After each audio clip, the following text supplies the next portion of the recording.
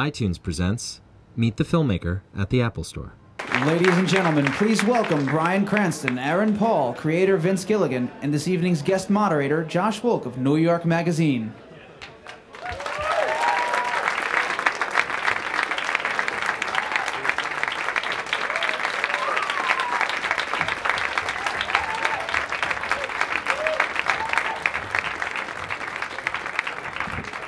Hi. Good evening. Hey, everybody. Well, welcome, everybody. Actually, I'm just here for the Genius Bar time at 7:45. Let me know when I'm up. Well, I want to start talking about the show. It's interesting, when this show came out, there had been a bunch of shows like The Shield and The Sopranos where it was all about sort of the bad guy who you grew begrudgingly to like as he became humanized. What's interesting about this show was it was about the guy you originally liked and then couldn't accept that he would not be somebody that you wouldn't like. No matter how much he slipped down that hill, you would rationalize for him, and you know, just as he was rationalizing for himself. And I'm wondering, for Vince, when you first came up with the idea for this show, I mean, how did that concept kind of come to you? You know, I don't know where the idea came from. I know I was talking to a buddy on the phone when it came to me. The idea of it started off with the idea of cooking crystal meth in the back of an RV, traveling around the Southwest. And all of a sudden, this as we were joking about it, as a writer buddy and myself, joking about what we're going to do after, our writing careers dry up and blow away. And it was, yeah, let's cook crystal meth. But as we were joking about it, this character, this guy who is very much a good law-abiding citizen who tries very hard to do the right thing and finds out he's dying, you know, that I don't know, it just sort of popped into my head. It just sort of came to me one day. But I like the idea of a show about transformation. I like the idea of a show in which the protagonist, played wonderfully by you, starts off as a good guy, and then we gradually, the short pitch to AMC, the network that puts us on the air, the short pitch I pitched them originally was, we're going to take Mr. Chips and we're going to transform him into Scarface throughout the course of the series, and then and that's going to be it. So I don't know where it came from, but I like the idea of changing up what television usually does, which is usually to protect the franchise at all costs and keep the characters sort of where they are in stasis from the beginning of the series on. And how did you sort of get your cast here? I mean, how did these two guys, from both your perspective, because I know you had worked with Bryan before, correct? You guys... Yeah, definitely. And so did you have him in mind for the lead? I definitely had Bryan in mind. I had been lucky enough to work with Bryan here about 10 years ago on the X-Files. I was writing on that show, and we had an episode for which we needed a character. We needed an actor who is very sort of hateful and racist and awful and nasty and and he's trapped in a car with Agent Mulder, or rather, Agent Mulder's trapped in a car with him for pretty much the whole episode, the whole hour.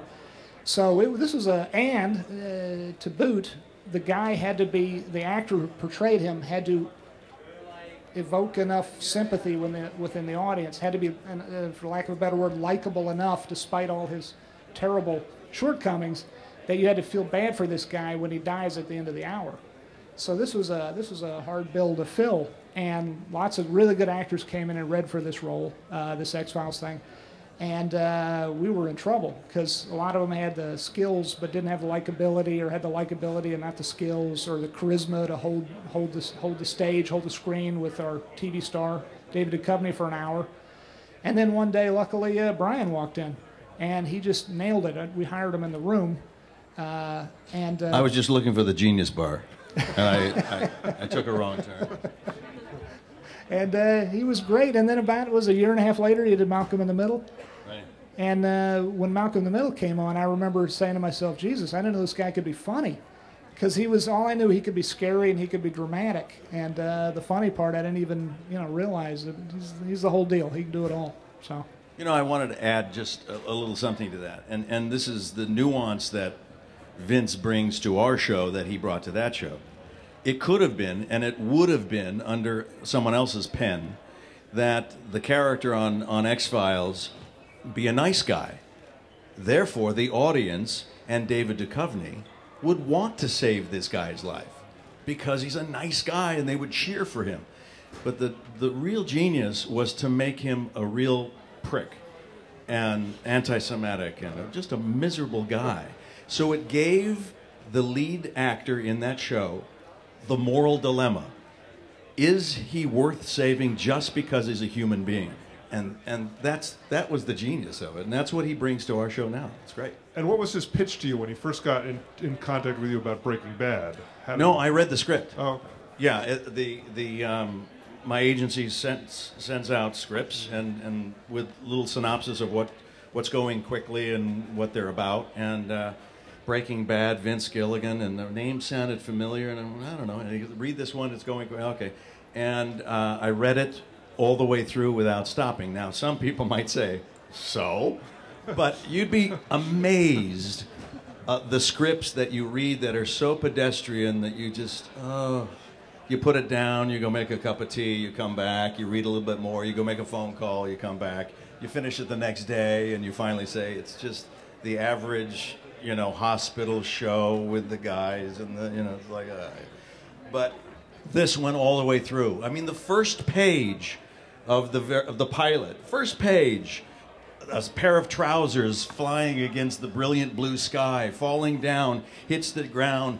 The RV rushes over it. Inside, a middle-aged man wearing a respirator and tighty-whitey underwear drives manically down the road. Behind him, two dead bodies sloshing up and back in a sea of chemicals. Another man slumped over on the seat with a respirator. I'm going, what the hell? What's going on? It totally got you from that first page. What's going on? I have to find out how this came about, and you just keep zipping all the way to the end, and that's Vince Gilligan. And at that point, were you also getting just a big stack of like Dopey Dad scripts after Malcolm? Yeah. A lot of offers to do silly dads, which, if in case I wanted to shoot myself in the foot, I would accept it. But it's not what I was looking for. So it worked out. So, Aaron, how did you find you obviously got the script yourself, and were you working on Big Love at the time already? I was working on Big Love. I got this script. It was the first pilot I went out for that particular season.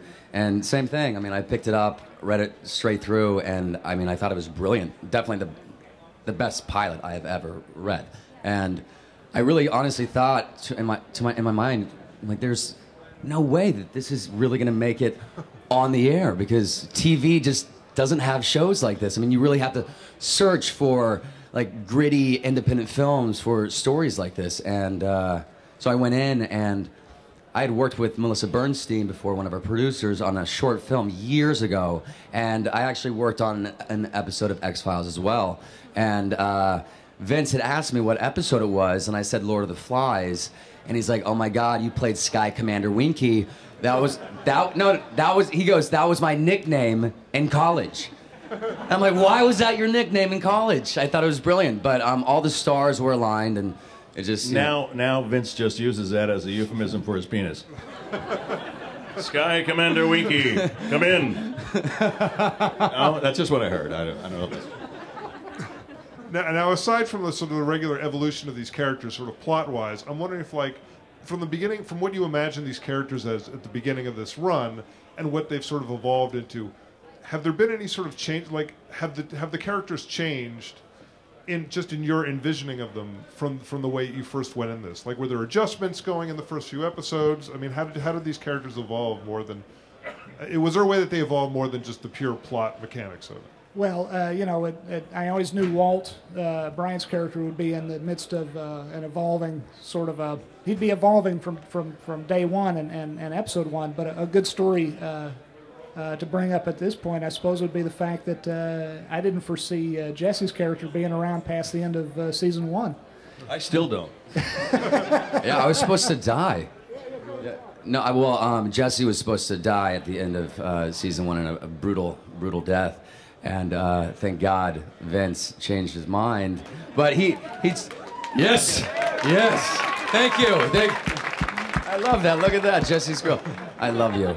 I adore you. That's good. I like that. I wish I had Jesse's girl. You are amazing. Jesse was supposed to die, and I had no idea about that going into the show. But shooting the first season, I think it was like the 5th or 6th episode, they were having a meeting during lunch, him and the writers, and I walk up to the table and say, I wasn't going to tell you this until the end of the season, but towards the last episode of this season, we were going to kill your character off. And I'm like, why are you telling me this? And is that still happening?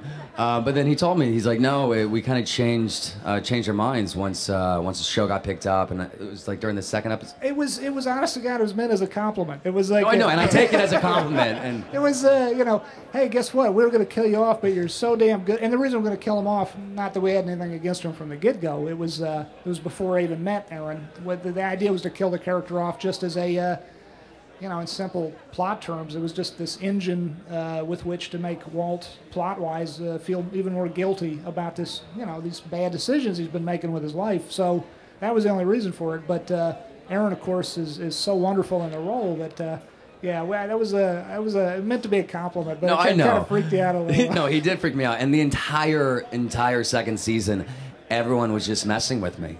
Like, you realize that, have you seen the next episode yet? I'm like, no. They're like, oh, never mind. I come up to him, give him a big hug, and say, man, it's been great. It's been great. What do you mean? What do you mean? What do you mean? Oh, nothing. No, it's all right. Yeah. Well, we were talking a little bit before, like season 2, it seemed to have been, it seemed like it couldn't possibly not have been laid out in advance, just the way it was sort of bookended with this kind of constant foreshadowing of the, the stuffed animal in the pool and everything. And I'm wondering how closely, did you know your end game the whole time? Was this all worked out in advance? We knew the end game for season 2, definitely. We started off, if you've seen season 2, it starts off with this image of a teddy bear in a pool. And, of course, that's the image that ends this season as well. So that was really tricky to figure out. We spent, the writers and I spent the first month in the writer's room banging our heads against the wall and trying to figure out. We sort of knew we wanted to do this circular bookend sort of storytelling with season 2, and we figured it out, and it was brutally hard. We knew how the season was going to end, but we didn't know exactly how we were going to get from point A to point Z plot-wise, and there were times during the season last year where we'd realize we'd already come miles down this road of we got to end this season with this thing that we've already promised visually, and we don't know how to get there from here. We're screwed. But luckily we figured it out. And now that we've done it once, I'm not sure I ever want to do it again because it was very, very hard. Did you have any sort of alleys you nearly went down, but then pulled back, like any kind of false starts? Well, we always knew we wanted to end the season the way we did with the plane crash, and but then we had to figure out the mechanics of that actually occurring, and we also knew that there'd be no reason to do it at all whatsoever if Walt wasn't inadvertently responsible for it. That whole butterfly effect kind of a plot. So we knew in very broad strokes, we knew the basic destinations we wanted to arrive at. But getting there, we went through a lot of different machinations and permutations and whatnot, trying to figure out exactly, what it is that causes the air traffic controller to screw up on the job, and does he do it on purpose at one point? Does he? There's a lot of different permutations you take as you go, explore down a windy sort of a plot path such as this. But I can't remember right now if there were any particularly interesting ones. If we didn't delve. I mean, we had some crazy ideas, but none of them were stuck in my head that much. Now, did you guys? How sort of clued in are you guys as to where the plot is going at any given moment? Not at all. No, yeah, we're definitely just kept in the dark. And I prefer it that way. Yeah. I think you would too. Yeah. I mean, it's. We totally trust him, and he's guiding the ship. And so, when we get a script, which we usually get about a week before we start shooting it, it's like opening a present. We really don't know where it's going. It's so unpredictable. And then we'll do the same thing. It's like, where are you? I'm on page 17. You're not going to believe the first 17. Oh my God. Okay, don't tell me. And we're reading it in between shooting scenes from the previous episode. It's a lot of fun. It's a lot of fun to be on a show that's so well written and produced. And I do want to take this time to recognize someone else on our team that is such an important part of our show, that establishes the look of our show. And that's our director of photography, Michael Slovis, who is right here in the first row. Yeah. Stand up, Michael. Come on, say hello. Yeah. He is responsible for the show. Turn around, wave. There you go. I was looking around for him. I didn't realize he was right in the front row. You beat me to it. This guy, this show looks so damn good, and it's because of this guy right here. I'm so thankful we have him because the show looks like a movie. It doesn't look like a movie. It looks like a really, really, really good movie every week. So not just any movie. So we're lucky to have you, man. The other thing about the show is just there are these scenes that the tension is just unbearable. Like I was just reading today, somebody said they were talking about the scene in Boogie Nights at the end with the firecracker at the end, and they were talking about this is like that every week. Like you have to sort of stop the TV and just kind of shake it off a little bit. Whether it's the scene in the tweaker's apartment with the ATM machine, or the whole thing with T.O. ringing the bell. I assume everybody here has seen all these things, so I can speak in shorthand. But it's just you watch them and they're just agonizing to watch. And when you guys read the scripts, obviously you can see this is all laid out. But is it a different experience for you actually watching it when you see it kind of put together? Oh yeah, no, absolutely. But just like what Brian was saying, each of these scripts, they're just so unbelievably just raw and powerful. I was following Brian around towards the end of this season shooting. When I got episode 12, I was just begging Brian. I just couldn't wait to hear his reaction. I'm like, where are you at?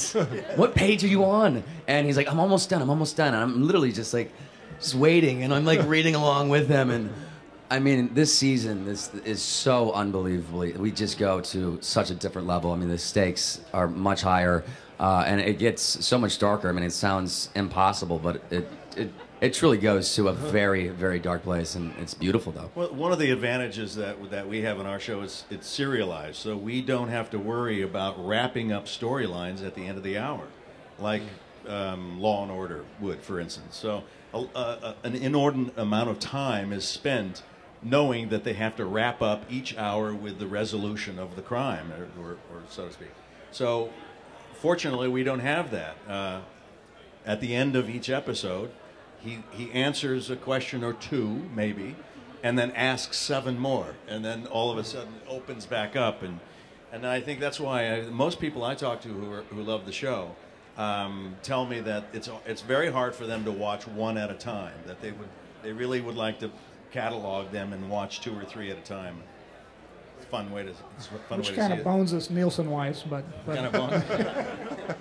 There's a look over the president of AMC is over there going, oh, yeah, don't do that.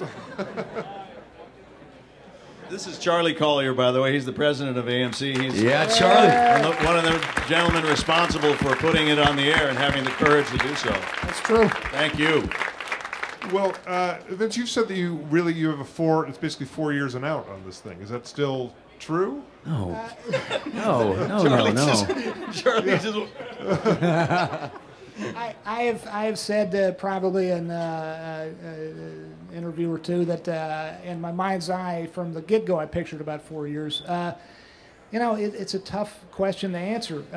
There's a lot of factors. One factor is that we don't know season by season how long we have because we're not so glad to see all you folks here, but we're not by any stretch of the imagination. We're not ER. We're not American Idol. We're not a show that is so widely viewed that it's a no-brainer that will get picked up from season to season. That's, we sort of live year to year there. So that's one factor. You don't know how long you're going to have in advance. And then the question is also how long should the story go? You don't want to, the old thing your mom told you, years ago, you don't want to be the last person to leave a party. You want to leave folks wanting more. You want to, you don't want to overstay your welcome. And a lot of TV shows do, and I've been on some that have, and it's through no conscious effort to do that. It's just because you're having fun being on the show. You think you got more stories to tell, but do you really? At least in the opinions of the folks watching, and so it's a tricky equation to try to figure out. It's a tricky thing to answer. How long should a show like this go? And you know, it remains to be seen how long we will get and how long we should go. But I tell you, speaking of Lost, I think did you mention Lost a little while ago? No. Okay. That was the voice in my head. But the show Lost, really, you love Lost. I'm obsessed with Lost. Lost, they did a really smart thing on Lost. I'm so impressed with those folks. Like a year and a half ago, whenever it was, 2 years ago, said this is when the show's going to end, and then the writers know how long to write to, and it's not that easy to do. It's not an easy decision to make. That's why so few shows do it. But for serialized shows, that would be a good way to do it going forward, to know exactly how long you have so you can write to that one perfect ending, hopefully. And It puts a lot more pressure on you, though, doesn't it? It does and it doesn't, because you know where you're going. You know where your end date is. It's put certain pressure on you, but on the other hand, there's on the reverse of that is the pressure you might feel if, gee, what if season 3 was your last season? What if, if you don't know where you're headed and you have set out to, that's why most TV shows, it's not as much pressure, because most shows, as I said earlier, are kind of about protecting the franchise and maintaining the stasis of the character. I've been using this a lot lately, but, Gunsmoke, Marshall Dillon is the same Marshall Dillon in season 20 as he is in season 1. That's what TV does, and does well, and that's nothing wrong with that. That's a good thing. You like Marshall Dillon, you invite him into your home every week. By clicking on your TV set. And but with a show like this, where you take a guy from point A and you take him all the way to point Z, it sort of behooves you to know where point Z is, and at what point you should reach it. And so, it's tricky that way. So. Do you have a point Z in mind? Yeah, in very rough, vague terms. I know where I want these characters to wind up. At least I think I do. But having said that, the joy and the terror of this show for 3 seasons now has been that, you think you know where something should go, and then you realize you or some other writer, very often my other writers, come up with something better. And you want to be flexible enough. You don't want to be inflexible. You want to say, yeah, that's better than where I was headed. Let's go that way instead. Let's veer off and go that way. And which is exhilarating and terrifying, to not have a roadmap, so to speak. Now, when you're thinking about point Z, do you see Jesse maybe still alive? He's going to make it at least through point M, I think. Okay, yeah, I'll take it. But that's when he gets a spin-off. Yes. Well, before we're going to go and get some audience questions in a second, but just before we do that, I thought maybe you guys could give just a couple teasers as to, what people can look for in season 3. Like, if you just sort of talk about your characters a little bit and just... Well, I think season 1 was about the decision that Walt made and his inexperience in that world and venturing off into an area that he has no skill set for. If season 2 then explored the ramifications of that decision and all the blowback that he was receiving and confusion by that. And to me, season 3 really deals with Walt and Jesse accepting their position and who they are. So for several months in the show, I think Walt was using the excuse of doing this for his family to hide behind. And I think by now he realizes he can't hide anymore, that he is indeed capable of these despicable acts, and he is coming to grips with the type of person that he is. And I think it's about acceptance. In fact, it's written into that first episode here where Jesse starts off at the rehab center and starts to create an opinion on himself.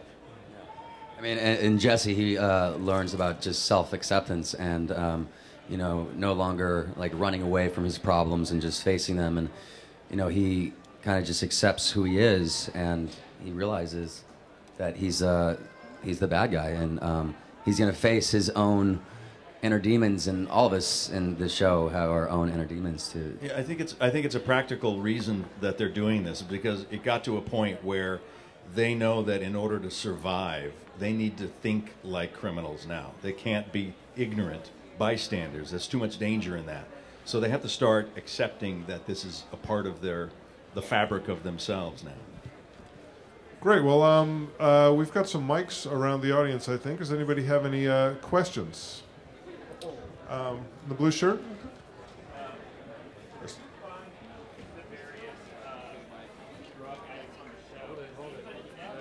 Let's start that again when he has the microphone. Sorry. Raise your hands. We'll come to you with the mic, folks.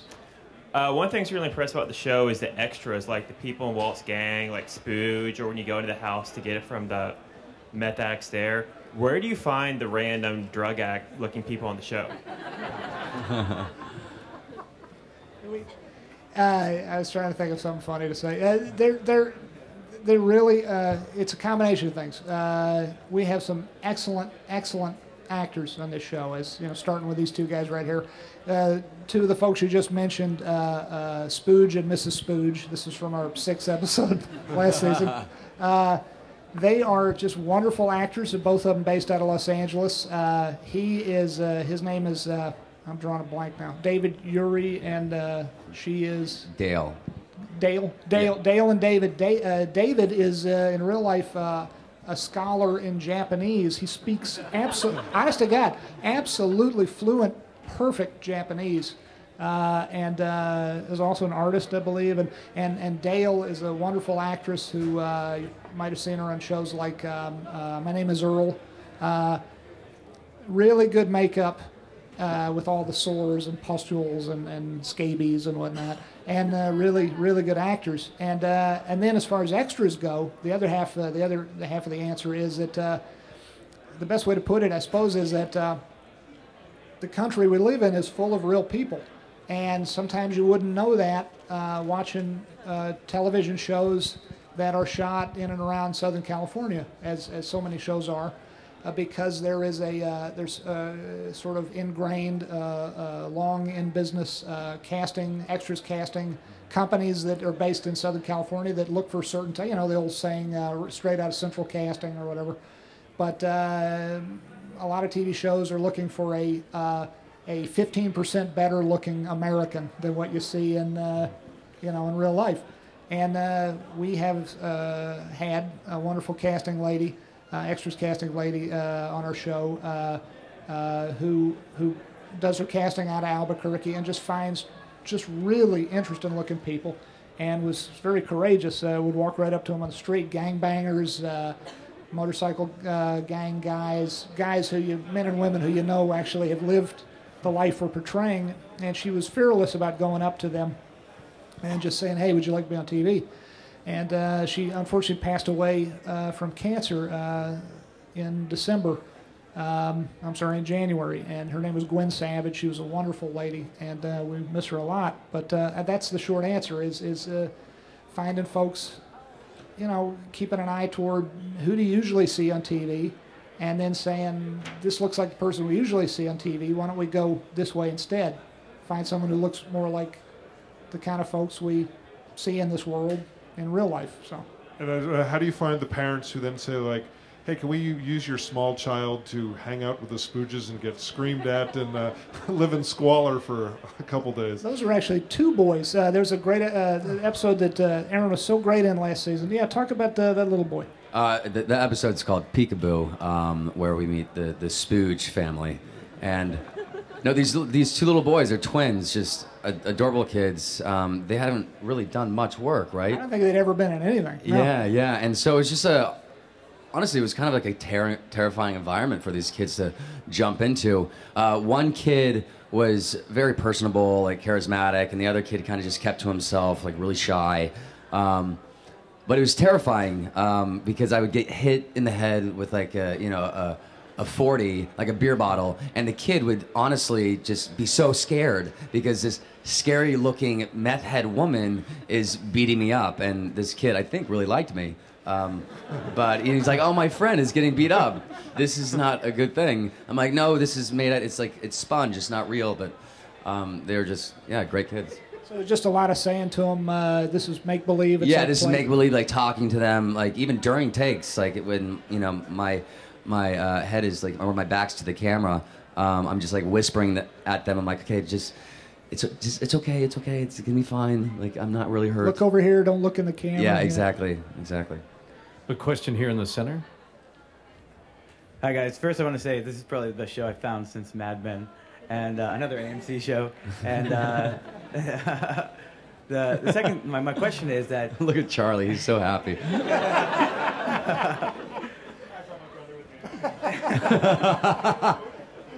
all of them are great. AMC is great. All right, so you know, as a lot of people know, meth is like a huge epidemic in America right now, like especially suburban America. And so you kind of have to balance showing the audience what an epidemic it is with like the entertainment value. And I was wondering, do you guys put a focus on, you know, showing the audience what an epidemic it is, what a dangerous drug you are talking about here, and kind of how do you go about that? And like, is that a contention with AMC and the writers to be like, we need to at least educate our audience about this drug and so forth?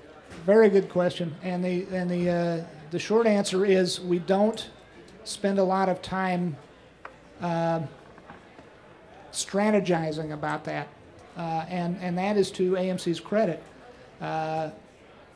Most TV networks would they'd want the meeting at the beginning of the season and you know, several times throughout the season. Are we doing enough to say that we, the people putting on the show, are very much against meth? Are we doing enough to say, you know, it's bad stuff and it's you know, we're not glorifying it, we're not trying to advance its or promote its use? And I'm very, you know, it sounds like we're blowing smoke because the boss is here, and honestly, God, we're not. Most networks would way you are. These guys are great in that they know the audience is smart enough to get that we're not in any way promoting or glorifying meth, and we, you know, but there's two sides to it. It's you know, we'll show the spooges and we'll have some fun with them. I mean, we give them fun dialogue and we cast actors who you know, have comic timing. But then the one character will smash the other's head, you know, like a grapefruit with a stolen ATM machine, or you know, or we'll show what folks look like, their teeth and their faces and whatnot, what they look like when they're on meth, or we'll have a very harrowing, like we did at the end of last season, we'll have a very harrowing overdose scene when Jesse's girlfriend overdoses on heroin, and but you know, the other side to it is that, and something that TV, when it's being, you know, correct, doesn't often do, is and AMC allows us to do this, and for that I'm forever grateful, is that the shame of it is, or the truth of it, or however you want to put it, but the truth of it is that drugs feel really good when you take them. It's not a good thing that they do, because drugs are, you know, meth is really bad for you, but to deny that it makes you feel really good would be dishonest. So, this is not the official position of AMC, or it's not. No, but then the question is, there's a lot of things in life that make you feel good, but that are bad for you. So if you're going to be intellectually honest about it, you don't leave that portion out of the show. You don't leave. That's it. You don't leave that out, and you don't glorify it. Thusly, you just you're hopefully more truthful and giving a more well-rounded portrayal of it as a cultural phenomenon and as a problem and as a bad thing. And anyway, good question though. Question back here to your left. Hi guys. It's sort of going along the lines with the last question. What type of research did you do to try to be as authentic as possible as far as cooking of the meth? And Brian and Aaron, how did you guys prepare for these roles as far as being very authentic as a tweaker? Thank you. I mean, we definitely all have our, you know, own process, but in terms of research for me, you know, I never really went down this whole crazy drug world, and it's so tragic. But you just watched a lot of documentaries and was addicted to that show, Intervention, and it's amazing what you can find online. YouTube, it's crazy. I mean, you could literally type on YouTube, you know, person using heroin, and you see them sticking needles in their arm, and you watch how their voice pattern kind of slows down, and they just kind of nod off, and it's very, very, very helpful. But I mean, that's kind of like what my process was. So you get all your acting off of YouTube. Exactly. Thank you, YouTube. I focused on two things. One was chemistry, so that when the series started, that was my foundation. That was what my character knew. So I followed around the head of the chemistry department at USC, asking him endless questions, and just got back into understanding the philosophy of it and the jargon, the correct procedures, and how to hold things and set things up.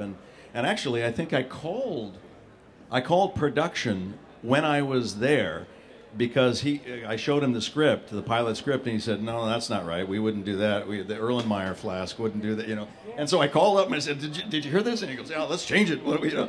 So we're really charlatans, is what I'm trying to say. And the other thing that I focused on was depression, because that's where I felt he was. I was on Malcolm in the Middle. I felt comfortable only after I found out what my character Hal's emotional core was on that show. And that was fear for him. He was afraid of everything. And so a lot of comedy was able to come out of that. And I was searching and searching and searching for Walt's emotional core, and I couldn't find it. I kept looking in different areas and different avenues, and I couldn't really place it until I realized, oh, wait a minute. He is so depressed, he doesn't even know where he is. He's so bottled up. And so I started looking just in depression, and I came up with this philosophy, and I have no basis of fact or research on that. Just it's what, in the research I did, is what seemed to me. That there are two basic manifestations of, in general, broad strokes, two manifestations of depression. One is outwardly, where you're blaming everyone else for your position. You're angry and it's outward. And then there's what I thought Walt was, and he went inward. And he became invisible to himself, to society. He gained weight. He lost desire to groom himself. He didn't care anymore. He was just putting one foot in front of the other. And I felt that really registered to me, that he was depressed, that he was numb. And so I worked from that point of view, of the sense of numbness, almost apathetic. And that seemed to work for me, to hold on to and to ingest that. And that's where I came from. I didn't do any work on how to make crystal meth or cancer, because I wanted to learn that as my character started learning that. But to answer that other question, the DEA supplied us with chemists as consultants on our show, and they taught us step by step how to make crystal meth. And we have a thriving side business going now, if anyone would like to see me after the show tonight. It's amazing to me, to follow up on that, how helpful the Drug Enforcement Administration's been to us ever since the pilot, even before we were Breaking Bad, even before anyone ever heard of us. They've been amazing, amazingly helpful, because they kind of got it too, that we were not, glorifying this product or the people who make a living in it. But this fellow Victor Brovnik flew in from Dallas and helped us out with the chemistry, and a lot of DEA agents, special agents, came and visited the set and helped us with information about how the DEA operates, and Even for the art department to help us set up how a structure would go, and how one process is done, then it goes into the next, and it goes into the next. So we wanted to be as authentic as we possibly could, and they were invaluable with their help. Another question over here on your far right. First of all, I'd like to congratulate you guys on a particular scene in the first season, which I think is one of the most depressing I've ever seen. It involves, I think, Walt and Skyler in bed on Walt's birthday. And that in particular stands out to me as something great from the first episode, which I guess a lot of people are going to see with these free cards they got. Second of all, I wanted to ask, the theme of unforeseen consequences and the connection between Walt and the airplane crash in the third season, is Walt ever going to discover his link to that, or is that going to be more of a theme for the viewer to discover and think about? Well, you kind of got to wait and see. But rest assured that we don't I like the way you put that, unintended consequences. And the other way I would put it is that nothing's ever forgotten on Breaking Bad. I always joke that the writers and I use every part of the buffalo, as it were. Everything that happens to these characters, big and little, in their lives thus far, we visit and revisit again. And rest assured that the question you just asked me will be answered actually in episode 1 of season 3. And you know, it to me, like, you know, you watch a TV show, and again, I watch every episode of every TV show ever made. I mean, I grew up just watching TV right and left, and I love what TV does and what it does historically. But having watched so much TV, it seems to me the whole point of doing this job was to do something a little different, to do it, you know, to go about this as an experiment, you know, in a sense, to try to take it in a little different direction. And what TV does historically is, you know, you're watching some show, and then the detective star of the show, if it's a cop show, shoots a guy at the end of an episode, and then you know, even, you know, he's in the right and he kills a guy, bam, the guy goes down.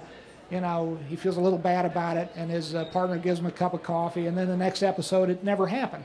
You know, there is no, it's stasis, as I said before. You keep your main characters in stasis.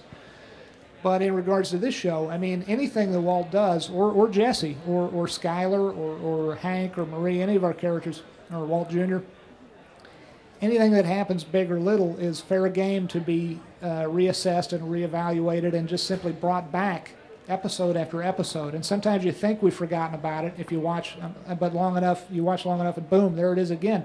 You know, these characters' past behaviors come back again and again to haunt them, because that's the way, you know, the way it is in real life. So, but the short answer to your question is, you got however many hours, 48 hours until your question is answered. So. Was that the short answer? Nah, that was the thing at the end was a short answer. The rest of it was the long-winded answer. We have a question to your left back. Hi, my question was more for Vince, and I was just wondering how your past work and experience has helped you in creating Breaking Bad, like what you've carried over and what you've learned from, things like that. I learned everything I know about TV, aside from what I've learned since I got this job. I learned everything I know about TV I learned from working 7 years on the X-Files, which was, after this job, was the best job I ever had in TV. It's the second best job I've ever had, counting Breaking Bad, and it was a wonderful learning experience. It was like going to film school and yet being paid to attend. And Chris Carter, the guy who created the X-Files, my boss on that show, was a wonderful boss because he expected us to take responsibility for our episodes. He expected us to basically be producers, even if we were only staff writers. He expected us not just to write the episodes, but to sit in on the casting, sit in on the music playback and give notes on that, sit in on the editing, go up to Vancouver in those early days and oversee, you know, or be there to answer questions for the director, stuff like that. So I learned to do that with my writers and try to make them producers as well. And I also learned that this is a visual medium, and stories, whenever possible, should be told that way. In other words, let's not have an actor, not have a character say what's on his or her mind, but instead, if we could possibly cut dialogue and let the actor portray what's on that character's mind with a look, or by saying the opposite of what they're really feeling, then it could be more like real life, and we can thus utilize the real visual aspects of this wonderful medium of motion pictures. I use that to say TV and film.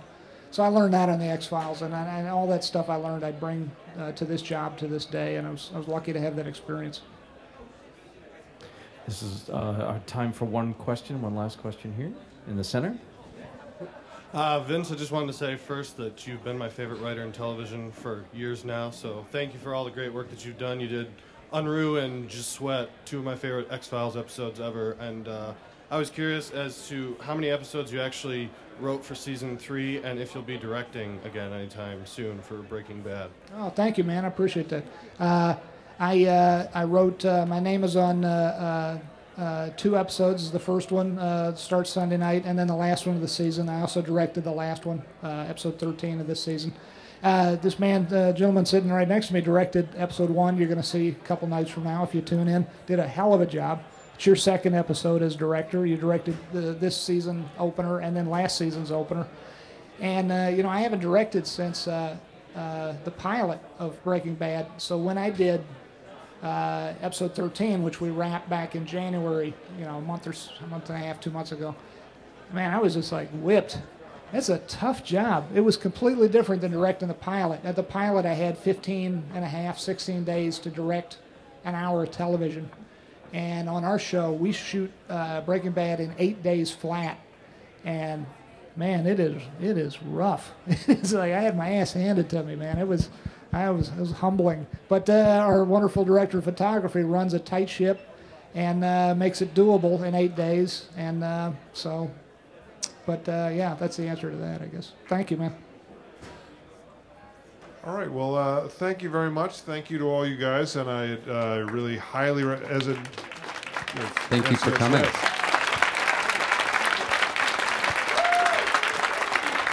And as the objective moderator, having seen the pilot, I really advise you all to watch it day and date, because it really is a phenomenal beginning, and it makes